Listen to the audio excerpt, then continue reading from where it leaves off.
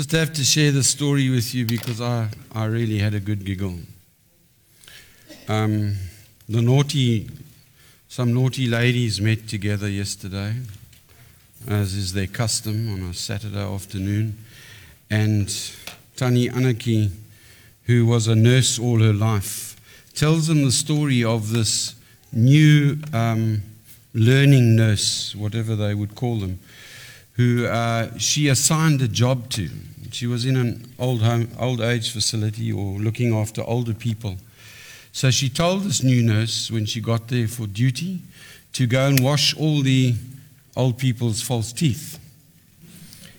And she went on her rounds to go and check if this person was going around from room to room and mouth to mouth and doing what she needs to do. And what this young nurse had done was take all the old people's teeth, put them in a bowl, and was washing them. But that wasn't the funny thing. The funny thing was trying to identify what teeth belonged in what mouths after that. And eventually, I think they called in a dentist to assist because there was a whole lot of toothless smiles.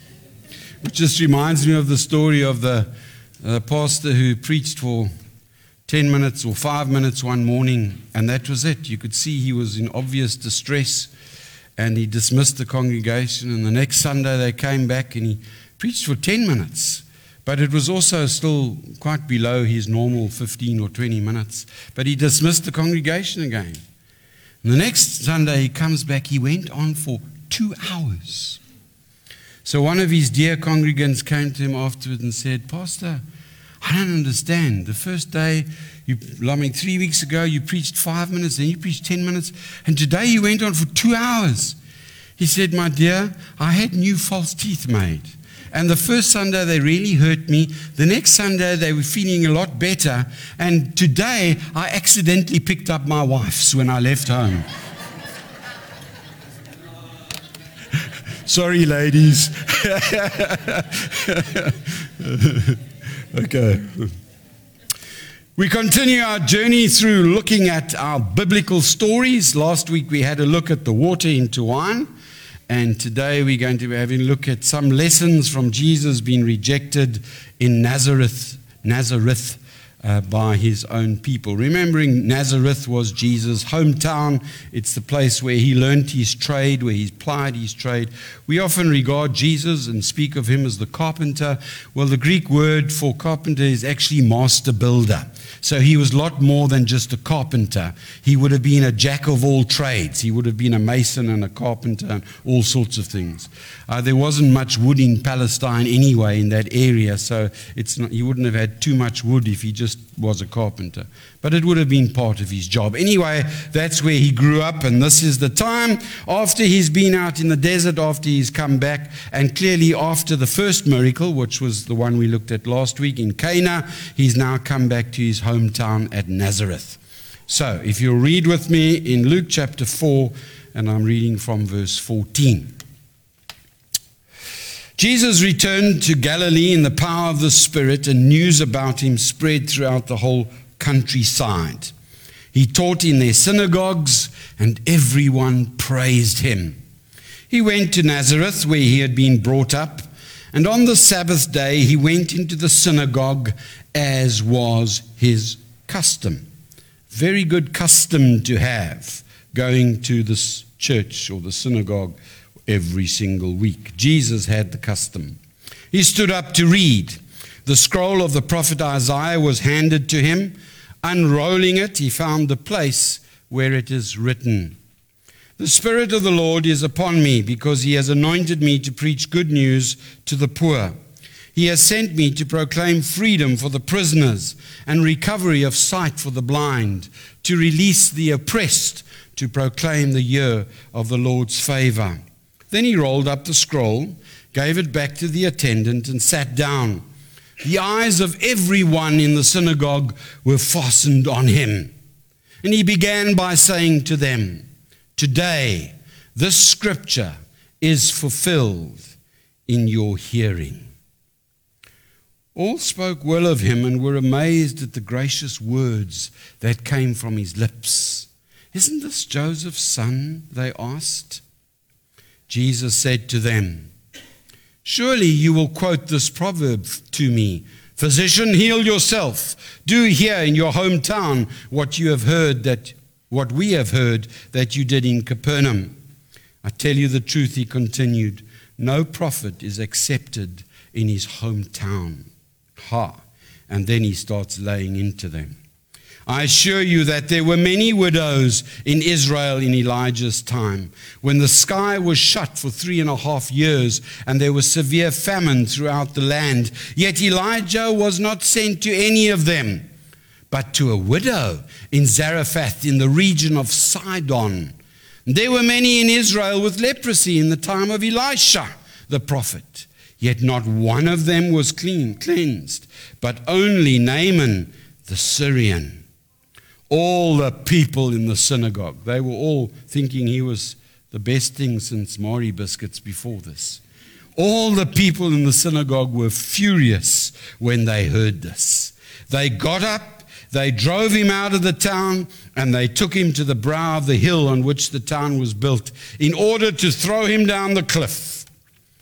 But he walked right through the crowd, another miracle, and went on his way. Let us pray. Lord, we commit this word to you this morning. We thank you for the privilege of being able to hear and read this word this morning, your word. Thank you that it is living and active, that it is sharper than any two-edged sword. And thank you that this morning you will come and do what needs to be done in our own hearts, separating the bad from the good, so that we can bring glory to your name. We ask these things in Jesus' name. Amen. So, Jesus returns to his town, this town that he grew up in, and he starts in this town, in this area, his public ministry. One Saturday he goes to the synagogue and he stands up and reads this famous messianic passage from the prophet Isaiah. He finishes the prophecy, one that the Jewish people had read for over 700 years. And he identifies himself as the one spoken of by this that he has just read. Can you imagine? You've grown up with this guy. You were in school together or whatever. He's the son of Joseph and Mary. They're just ordinary folks. There was no mention at this stage of Joseph. We presume, we don't know what happened to Joseph. We presume he died at Jesus' first miracle. Mary seems to be head of the house by that stage. But here's Jesus after 30-something years in Nazareth, amongst his own people, goes off into the desert, and he is tempted for that time. Then he comes back and starts publicly ministering, and eventually he gets back to Nazareth, his hometown. Initially they embraced him. Initially he's the hero because he's their homeboy that comes back to them, and about which they've heard so many good things. Till he reads God's word, until he points to the word and points to himself, and they become very, very angry. He also points to past Hebrew generations that also, like them, doubted the scriptures and the prophets. And then things turned sour. Then they got really furious. They took exception to this one who was from amongst themselves making these grandiose claims. They get up, they drove him out of the town, they take him to the brow of the hill on which the town was built in order to throw him over the cliff. But the Bible fortunately says he walked right through. His time had not yet come, like he told his mother when we looked at the miracle last week. See, Nazareth at that stage was famous really for only one thing, and that was that it was the hometown of Jesus. That's the only claim to fame that they had then. The village seemed to have been held in some contempt in first century Palestine. It was a nondescript dot on the map with not much to offer. It was overshadowed by a luxury city called Sepphoris, or Tzipori in Hebrew. It was only about 6 kilometers away, of a city that had been refurbished by Herod Antipas just a few years before that. It was a bustling metropolis of excitement and all sorts of things. So in comparison, Nazareth was really the back end of nowhere. Remember the story last week? We mentioned Nathaniel. No, maybe that was with the dedication. Philip finds Nathaniel and says, "Come, we have found the Messiah. He's from Nazareth." And Nathaniel says, "Nazareth? Can anything good come out of Nazareth?" So this town is one of real contempt at this time. And I think the reason Luke begins his gospel really with this story, or with this miracle, is that it's really an overview, a cameo, a picture of what happens in the ministry of Jesus. See, he comes to his own people. He reveals himself as the promised Messiah, but they reject him. So what happens? The gospel goes to the Gentiles. And that's what we see in the Gospel of Luke. Remember, these are not pagans Jesus is preaching to. These are very religious people. These are people who are in church on the Sabbath, in the synagogue. It's not the Gentiles rejecting him as the Messiah. It's the chosen people of God that want to kill him. Much like us here today. Most of us would regard ourselves as being religious, not in a negative sense, but in a positive sense. We wouldn't be here if we didn't have some semblance of religiosity. If it wasn't our religion, our faith that drew us into this place. Sitting here listening to this sermon. Maybe one of the things we can learn from the story, and this isn't one of the lessons, is that being religious doesn't guarantee that we truly accept the Lord Jesus Christ.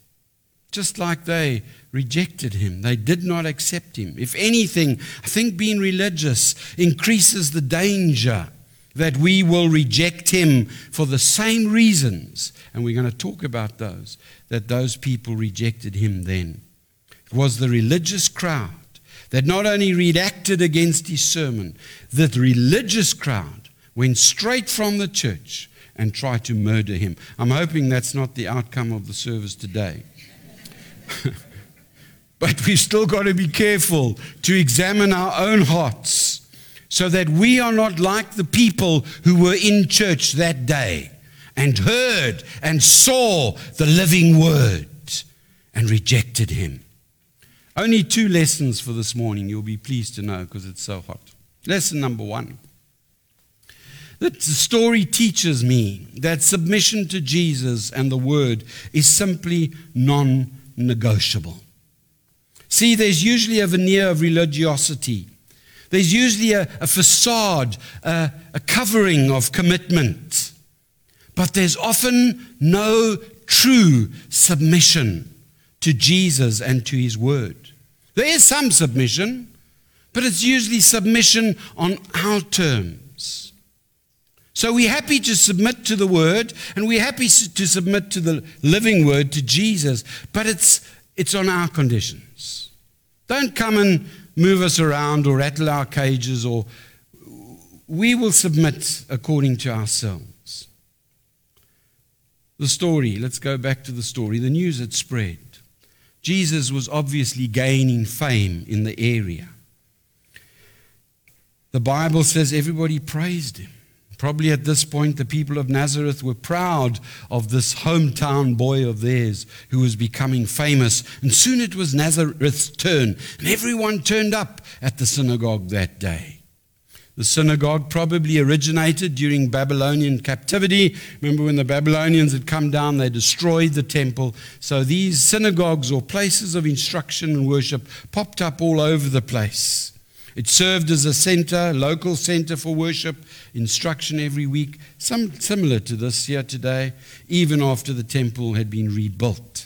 Now, typically, a synagogue service, just for a little bit of background, consisted of the reciting of the Shema. The Shema are some verses which we'll look at now, found in Deuteronomy chapter 6. The Shema was always at the doorpost of a Jewish person's house. Even today, if you go anywhere near a house and you see a little scroll rolled up, It's called a mezuzah, and it's normally placed at the entrance of a Jewish person's home. And inside there is rolled up a little scroll, and written on that scroll are the following verses. This is just background for interest. Hear, O Israel, the Lord our God, the Lord is one. Love the Lord your God with all your heart, with all your soul, with all your strength. So this is what they would have read every single Sabbath day. In fact, they did it several times a day. But on the Sabbath, this would have already been read before Jesus even stood up to do his mini sermon. These commandments that I give you are to be upon your hearts. Impress them on your children. Talk about them when you sit at home, when you walk along the road, when you lie down, when you get up. Just be completely consumed with loving God. Tie them as symbols on your hands and bind them on your foreheads. We still see Orthodox Jews today with these phylacteries bound on their foreheads and the things hanging from their garments.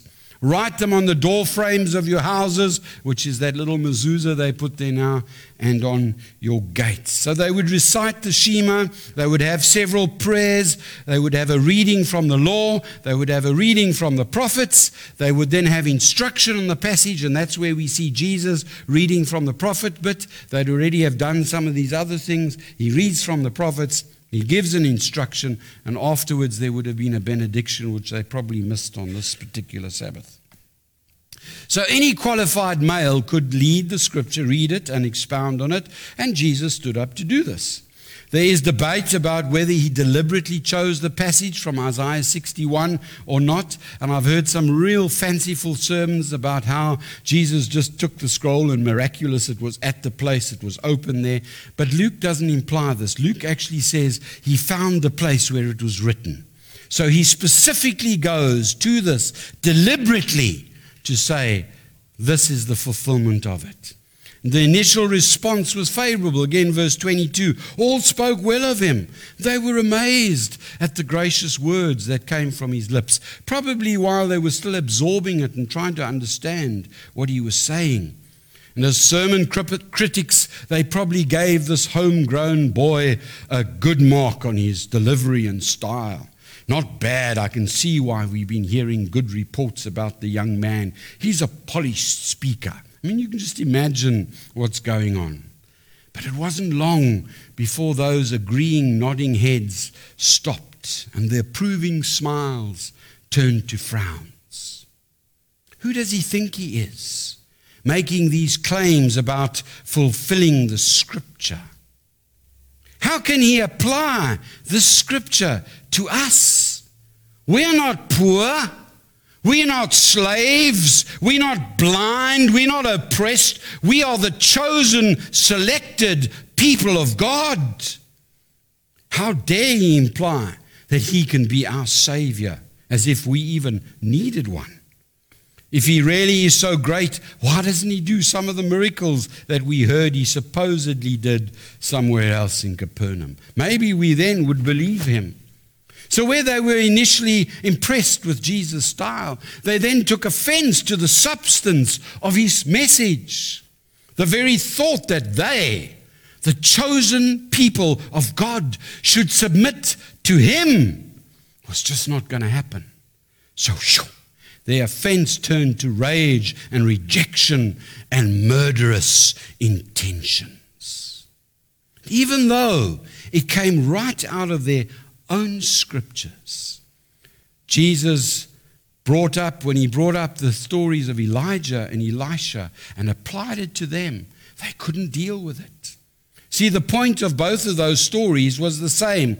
Israel at the time was at a point of all-time low idolatry and moral corruption. And God told Elijah to pray. It wouldn't rain. And it didn't rain. And famine came on the land. But then God needed to provide for Elijah. Lots of widows in Israel. But where does he send Elijah? He sends her to a widow in Sidon. Not Jewish people, not the people of God, to a Gentile, to provide for the powerful prophet of God, the Elijah. A Gentile woman looks after him. The story with Elisha is exactly the same. Lots of people with leprosy in Israel at the time. But who does Elisha heal? Naaman, a general in the army of the enemy of Israel. So these folks listening are now properly worked up and offended. They were offended, I think, for two reasons. Firstly, because God is able to sovereignly choose those on whom he bestows his mercy. And no one, not even the chosen people of God, can demand his grace. Because at best, we are all undeserving sinners. If God chooses to go outside of Israel and bestow his blessing on a widow in Sidon or a general in Syria, while withholding blessing, yes, withholding blessing from Israel, God is perfectly and sovereignly free to do that. In their minds, Almighty God is not being fair if he goes outside of them. They're the chosen people, but yet they've missed the scripture in Ezekiel, their own scripture, which says, I will have mercy on whom I will have mercy, and I will have compassion on whom I will have compassion. Their very own Bible taught them that, but they refused to accept it. See, this doctrine that God is free to show mercy to whoever he wants to is quite offensive to religious people. People who go to church every day.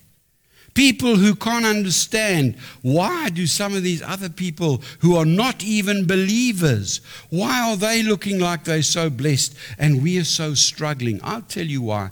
God is sovereign and he can do whatever he likes, but I'll tell you what's actually happening. Your heart is being shown to be the heart of those people who sat in the synagogue in Nazareth on that Sabbath. How can God do that? God can do whatever he wants to do and whenever he wants to. He is God. He is Lord of all. And they just could not submit to that. Not to the word, and certainly not to this little homegrown boy, Jesus, who's actually the living word. The other reason they probably couldn't accept, or they were so offended, is because not only was God entitled to show mercy to whomever he wants, but the stories also showed that God is actually pleased to bestow his blessing on those pagans. The widow in Sidon, the Naaman the Syrian, they were pagans.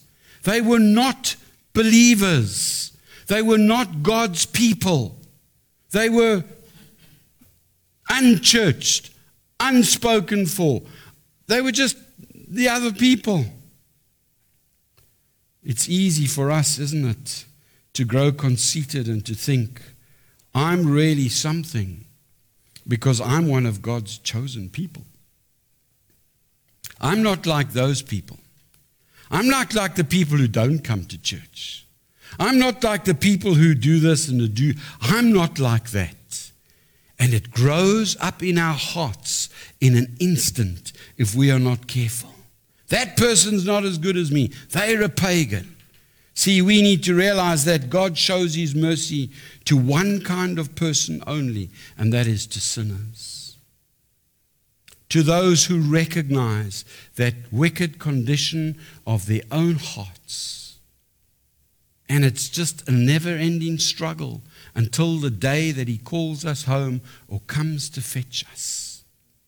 Oh, we are clothed in the righteousness of God. Yes, we are a chosen people and a royal priesthood and a holy nation and a people belonging to God. We are all of those things, no doubt. But the moment we think we are something special based upon ourselves, we are in the same state those people were in that day in the synagogue. Now, it's easy to accept Jesus sometimes on a superficial level. We hear that God loves us and Jesus cares for all our needs, and that's true, and we welcome him into our lives. But at some point, some stage, normally earlier on in our walk, we begin to get a bit uncomfortable as we realize that Jesus' teaching actually confronts us. confronts our pride and our self-righteousness. See, once we come to Jesus, and once we make him Lord of our lives, it's not about us anymore. It's not about what he can do for us. It's not about the new boat that he can buy for me, or the new car that I can drive, or the fancy food I can eat. It's not about me. When I come to Jesus, I come to him as Lord, in total submission to his word. And that word confronts my self-righteousness and my pride on a daily basis. I can tell you, I struggle with pride on a daily basis, if I'm honest with myself. Thinking there's something good inside of me. Apart from me, Jesus said, you can do nothing. When are we going to get a hold of that? Rather than building up our self-esteem, Jesus begins shining the light of his holiness into those dark nether regions of our souls. Romans 7:18 starts making sense. The Apostle Paul says, I know that nothing good lives in me. That is, in my sinful nature. For I have the desire to do what is good, but I cannot carry it out. Goes on to say, the good I want to do, I don't do. And the things I don't want to do, I do. That's honesty. Sometimes we need to get honest with ourselves. You see, at any point in your life, you have a crucial decision to make. You can decide to dodge the hard truths of the Bible, either by throwing out the whole thing, or as many people do, or finding a church where the truth is not spoken, where you can just be more comfortable and not want to take the pastor out onto the brow of the hill to push him over the edge because you're so angry at what was just said. We have a choice. We can move around and do whatever we like, just like those people had. Or maybe you want to sit and listen to old Smiley Joe and find out that your best life is now and everything's wonderful and hunky-dory and, it's all about you and what you can do, what you can achieve. Let me tell you, friends, that the church of the Lord Jesus Christ is absolutely saturated with wolves in sheep's clothing today. People who stroke your ego. People who sell you their books and their magazines and their tapes and everything else to try and make you rich and wealthy and healthy and hunky-dory and everything's wonderful. That is not the gospel of the Lord Jesus Christ. The gospel of Christ puts a finger upon the wickedness in our hearts every single moment of every day. The moment I start thinking there's something good in me, I'm in trouble. See, you can choose God's way, even today. And how many came here? Religious people, good church folk. How many people watching me right now online? The fact that you're watching me, you are religious people, You want to serve God and you want to do stuff. I want to encourage you, choose God's way. Face that truth about yourself and submit to the word as Jesus Christ as Lord. Not you. It's not about you. It's about you until you get saved. Your life is about you until you're born again. But that moment I give my life to Christ, I've given my life to Christ. I am no longer mine. I am now hidden in him, and he is hidden in me. Jesus didn't beat around the bush with these people. After reading Isaiah's prophecy plainly declares, today the scripture is fulfilled in your hearing. That's a staggering claim. Those Isaiah's words of 700 years ago, he's saying, today that's fulfilled in me. He says, look to me, the one sent from the Father, God's salvation, the wholeness of God to the world. Those terms, poor, prisoners, blind, oppressed, are primarily spiritual in meaning, always. Jesus is telling them, this is what you are. You need me. He declares the year of the Lord's favor. It's a reference to the Jewish year of Jubilee, where debts were cancelled and slaves were set free. It was a spiritual picture of the day or time of God's salvation. So Jesus not merely proclaims the good news as God's anointed prophet. He is the good news. He is the one who would offer himself as God's sin bearer, the Lamb of God who takes away the sins of the world. These hearers that day were happy to acknowledge him as Joseph's son, but they refused to accept him as God's son. Sometimes we're happy to accept him as Joseph's son. We're happy to know that Jesus came. We're even happy to know that he died and he rose again, and we're happy to accept all of that. But we're not happy to submit to him completely. The point is, to accept God's good news, you have to accept Jesus as he is, as he claimed to be, Lord and Christ, and to be in complete submission to him. If you accept him merely as a nice Savior who helps you to be happy, but you do not submit to him as Lord, you're not accepting him. Yet to all who received him, to those who believed in his name, he gave the right to be called children of God. That receiving implies submitting in totality to him. It's not a matter of just receiving him like you would receive air in your lungs, as I've heard sometimes erroneously taught. It's got to do with a total submission to him. James says, don't merely listen to the word and deceive yourself. Do what it says. Anyone who listens to the word but does not do what it says is like a man who looks at his face in a mirror and after looking at himself goes away and immediately forgets what he looks like. Well, I try and forget what I look like after I've seen what I look like in a mirror. You know, it's a deliberate thing. But keep with the context. But the man who looks intently, the perfect law, the word of God that gives freedom and continues to do this, not forgetting what he's heard but doing it, will be blessed in what he does. Hallelujah. So, Jesus came as God's anointed Savior.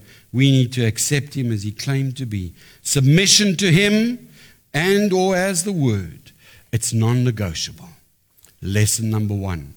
Our time is up, and I'm going to start lesson number 2. Told you there are only 2 lessons today. It's so hot. You happy for me to carry on? Yes, thank you.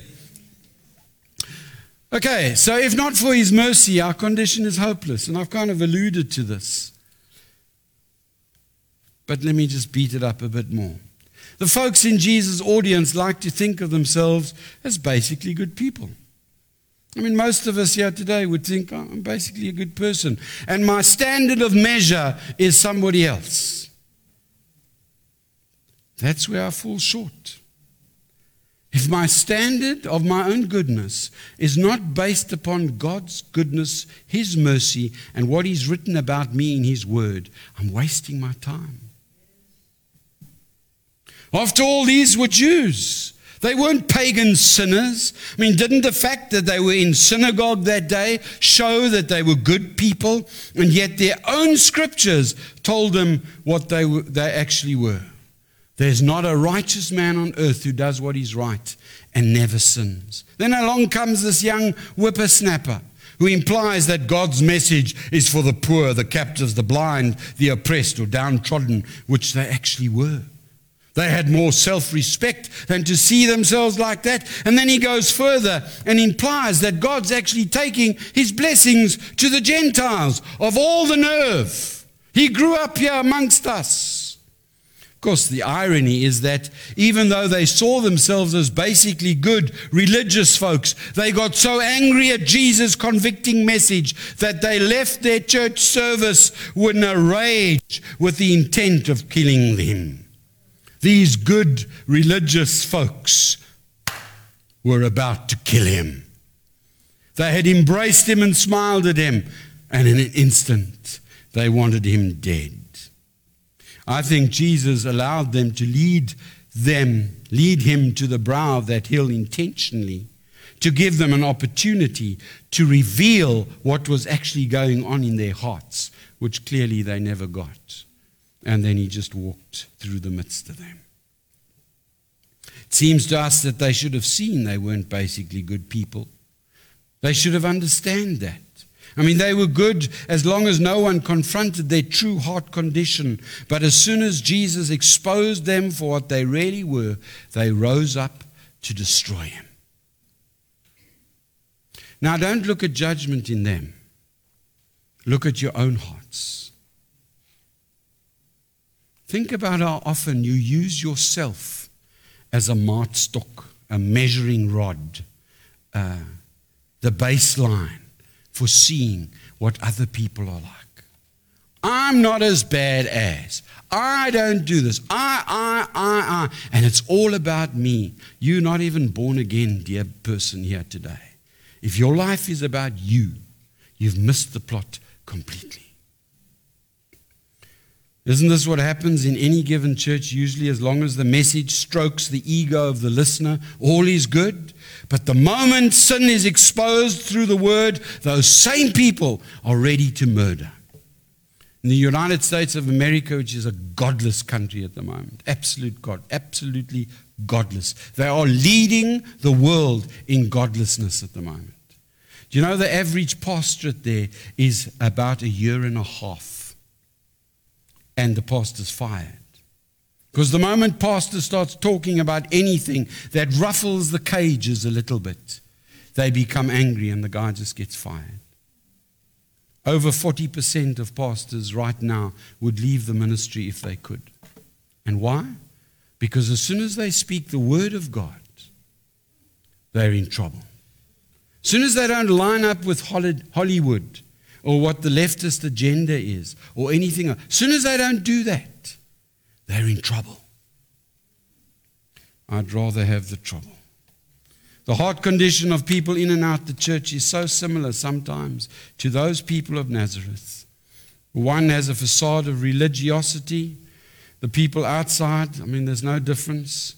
I think the religious people are just often a lot more nasty than the non-religious people. We need to realize we are poor, we are spiritually destitute, we are bankrupt before God. We cannot buy our way into heaven. We've got nothing to offer him. We can only receive from him. We are captives. We are spiritually enslaved to sin. We are under the domain of the kingdom of darkness. We are unable to free ourselves from the wicked tyrant who rules this evil world. And we are unable ever to extricate ourselves from the sin that holds us in power. But for the Lord Jesus Christ. Furthermore, just like those folk and Jesus read about, we are spiritually unable to see the light of the glory of the gospel of Christ unless he does it, unless he opens our eyes. We are also oppressed or downtrodden. That word oppressed means shattered or broken in pieces. We are not in a good state before God, and if it wasn't for his mercy, our condition is hopeless. The main thing that keeps people from ever seeing God is pride. God opposes the proud. He resists them. The church, not the pagan group, the church in Laodicea, Revelation 3, the people, Jesus is saying, you say, I'm rich, I've acquired wealth, I do not need a thing. This is talking to the church. But you do not realize you are wretched, pitiful, poor, blind, and naked. Their assessment of themselves was, as a church, this is a Christian church, their assessment was, we are rich, we've become wealthy, we have need of nothing. God's assessment, you are wretched, you are pitiful, you are poor, you are blind, and you are naked. But the good news is when God opens your eyes to see your true condition, that's the first step towards receiving the good news. If you know you're destitute and someone offers you R1,000,000, that's good news. When you know you're spiritually poor and God offers to freely forgive all your sins through Christ Jesus, that's the greatest news in the whole world. And there's no other news even worth listening to. The church today is so wrong. Come to Jesus and all your problems will go. No, quite the opposite. You are full of problems, and only when you see that, you are able to receive him, and he's able to help you. Paul writes to Titus, and he says, at one time we were foolish, disobedient, deceived, enslaved in all kinds of passions and pleasures. We lived in malice and envy, being hated and hating one another. But when the kindness of love of God our Savior appeared, he saved us, not because of the righteous things we had done, but because of his mercy, saving us through the washing of rebirth, renewal by the Holy Spirit, whom he poured out generously through Christ our Lord, Christ our Savior, so that having been justified by his grace, we might become heirs, having the hope of eternal life. Friends, if it's not for his mercy, our condition is hopeless. Our lessons: submission to Jesus and the Word, non-negotiable. If not for his mercy, our condition is hopeless. If you are familiar with Jesus, as you would be coming to church, I want to encourage you to be careful to make sure you apply his teaching and his word to your own heart, not looking at others, looking to your own heart. The people of Nazareth were not receptive to Jesus, in part because they were too familiar with him. This was the homegrown boy. They knew he who was. They couldn't conceive of him as Lord and Savior. That happens sometimes in our lives when we become too familiar with the Word, too familiar with the things of God. Don't allow it to happen. But as importantly, if you reject Jesus today, you might never have another opportunity to receive him. See, the people of Nazareth rejected Jesus, so he passed through their midst and he went on his way. Most scholars feel he never went back to Nazareth again. Rejection of the gospel can be final and it can be fatal. It's not about whether you know Jesus. It's about whether he knows you. Did we not say, Lord, Lord, we did this, and Lord, Lord, we did that and that? And he said, depart from me, I never knew you. The scripture we read in the beginning was the one whom God knows is the one who loves God. Are you known by God? Do you know that God knows you? It's interesting that when Jesus read from the prophet Isaiah, and I'm going to finish now, he stopped in the middle of a verse after reading it. He said to proclaim the favorable year of the Lord, but he didn't finish that verse. This is the rest of the verse in Isaiah 61. The next phrase reads, and the day of vengeance of our God. Why did he stop in the middle? Well, quite simply, because he came the first time to bring the good news. The next time he comes with vengeance. God is not soft on sinners. Psalm 7:11, 5 elsewhere, he is angry with sinners every day. And people at this stage, we think, how can all this bad stuff be happening? How can all these people be getting away with it? Let me promise you this one thing, and I never make promises, is that the word of God is true. God does not lie. The day of vengeance is coming. The day will come when God will pour out his wrath on every single living person and dead person who has rejected him in this life. And that's my encouragement. If you're here today, don't allow Jesus to pass by you. If you're watching me by media today, I encourage you, don't let Jesus walk past you today, because it might be that he never comes knocking on the door of your heart again. You know what I'm saying is the truth. Person, wherever you might be, I want to encourage you. If you've never accepted Jesus, and right now you know in your heart of hearts, God has opened your eyes, you see. You know in your heart of hearts that you need a Savior. I'm going to invite you just to ask Jesus to forgive your sin. Ask him, Lord, forgive my sin. I'm a sinner. I need a Savior. And then ask him to come and to be Lord of your life. Tell him you're going to submit to him from now on. Not to yourself, not to your flesh, not to your wills and your desires and your anything else, but to him and to him alone. And know the joy and peace that God brings to the heart that he has touched in that way. Today is the day of salvation. You might not have tomorrow.